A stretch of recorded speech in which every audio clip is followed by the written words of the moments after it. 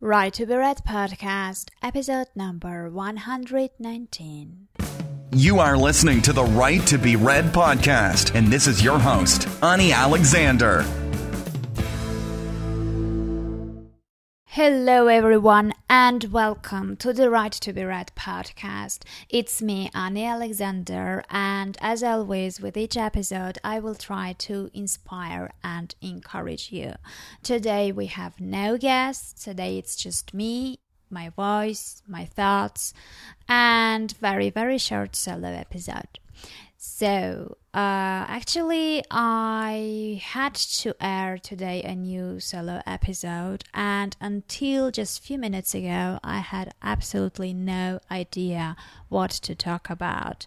So I jumped to Facebook, I asked my friends, I received several really nice ideas, which I will actually address very soon. But meanwhile, while I was surfing the internet, I came up with something which eventually made me think of making this episode. So actually, I read somewhere that 81% of people say they want to write a book and only 1% do. And to me, it was really sad discovery. Why? Well, because as I have already told many times before, unread story is a broken dream. So what about those 80% of people who want to write a book and don't? Why do they give up their dream? Why don't they write a book if they want to? All they have to do is sit and write, right? Well, wrong. Those 80% have their reasons.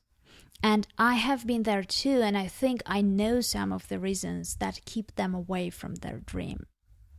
They all have stories locked in their soul and messages inside that stay silent.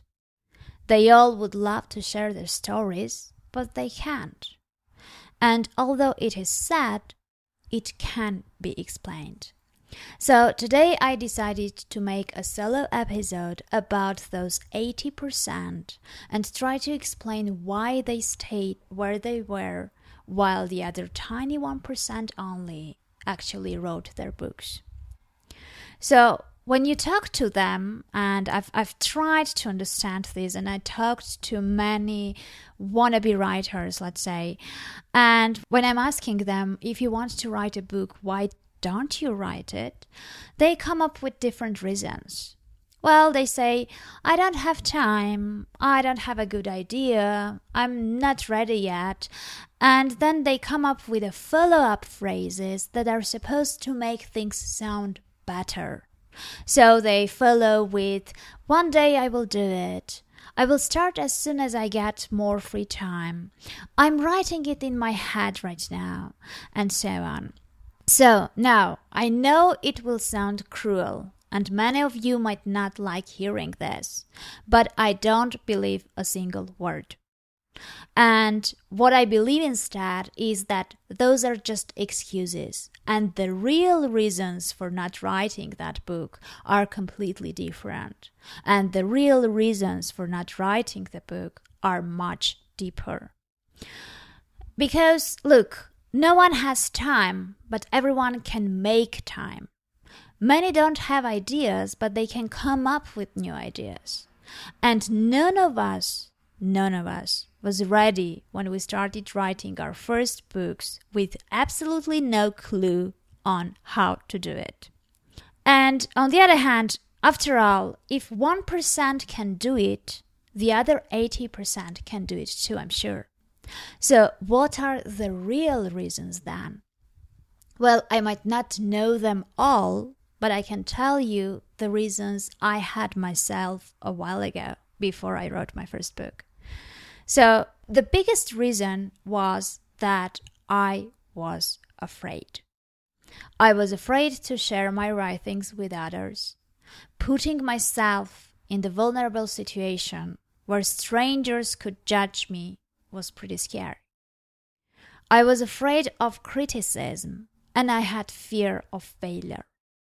I had writer's doubts. I wasn't sure that my writing was good enough. I wasn't writing novels because I was not sure that I could finish them. And what if I do start writing a book and never finish? Well, it would feel like failure. And the other part was the permission. I had a feeling that someone had to allow me to write a book. I thought like, who am I to write a book? What do I know about writing? Why should people actually read what I write? And I felt like I was not entitled to become an author. I thought that my writing should be no more than a hobby. And I was waiting for someone to tell me that I can write. And only years and years later, I realized that we don't need permission to be writers. We don't need to want to be a writer. We don't need to decide to become a writer. All we need to do is decide to be one. And going back to the sad statistics again, 81% of people say they want to write a book, and only 1% do. And I've been in the 80% group until just a few years ago. And I'd love to see the 80% decreasing, because I'd love less unread stories and less broken dreams. So in which group are you at right now? If it's the 80%, which are your reasons? Please email me at ani@anialexander.com, Ani spelled A-N-I, and let's try to change the statistics. Because I really hated what I read today. And meanwhile, keep writing, even if it's only for yourself for now. Well, take care, and I'll meet you again this week.